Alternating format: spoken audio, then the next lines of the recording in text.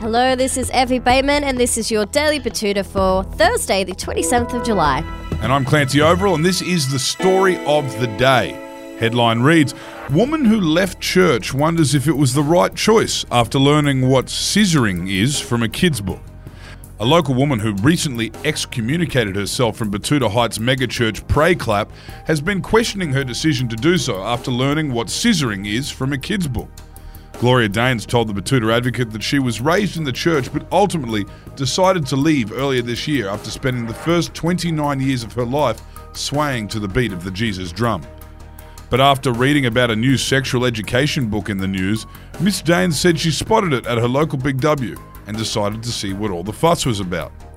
Miss Daines prefaced her conversation with our reporter by explaining that despite being in the church and living a life geared towards keeping God and his polite son Jesus happy, these people, these happy clappers did know a thing or two about sex. Oh, we know about the mechanics and stuff, we aren't sheltered that much from reality and what's out there on offer. But we know that it's forbidden and we can't do it. Anyway, I guess we were pretty sheltered from some things. Obviously, we didn't talk about, sex between two women or two men. It's conservative Christianity. Again, we heard about the mechanics but we didn't actually know what they actually did. Guess I do now. Miss Daines said she flicked through the book and was immediately confronted by the graphic nature of it. It's full of dicks!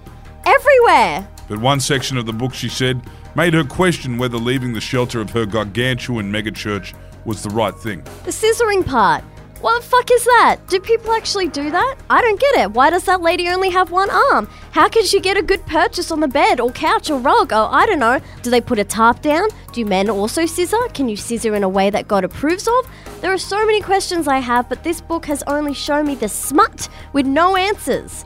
Why did I even leave the church? They used to drop me home in the minibus after church. Now I have to get the regular bus home from work like some sort of sinning peasant.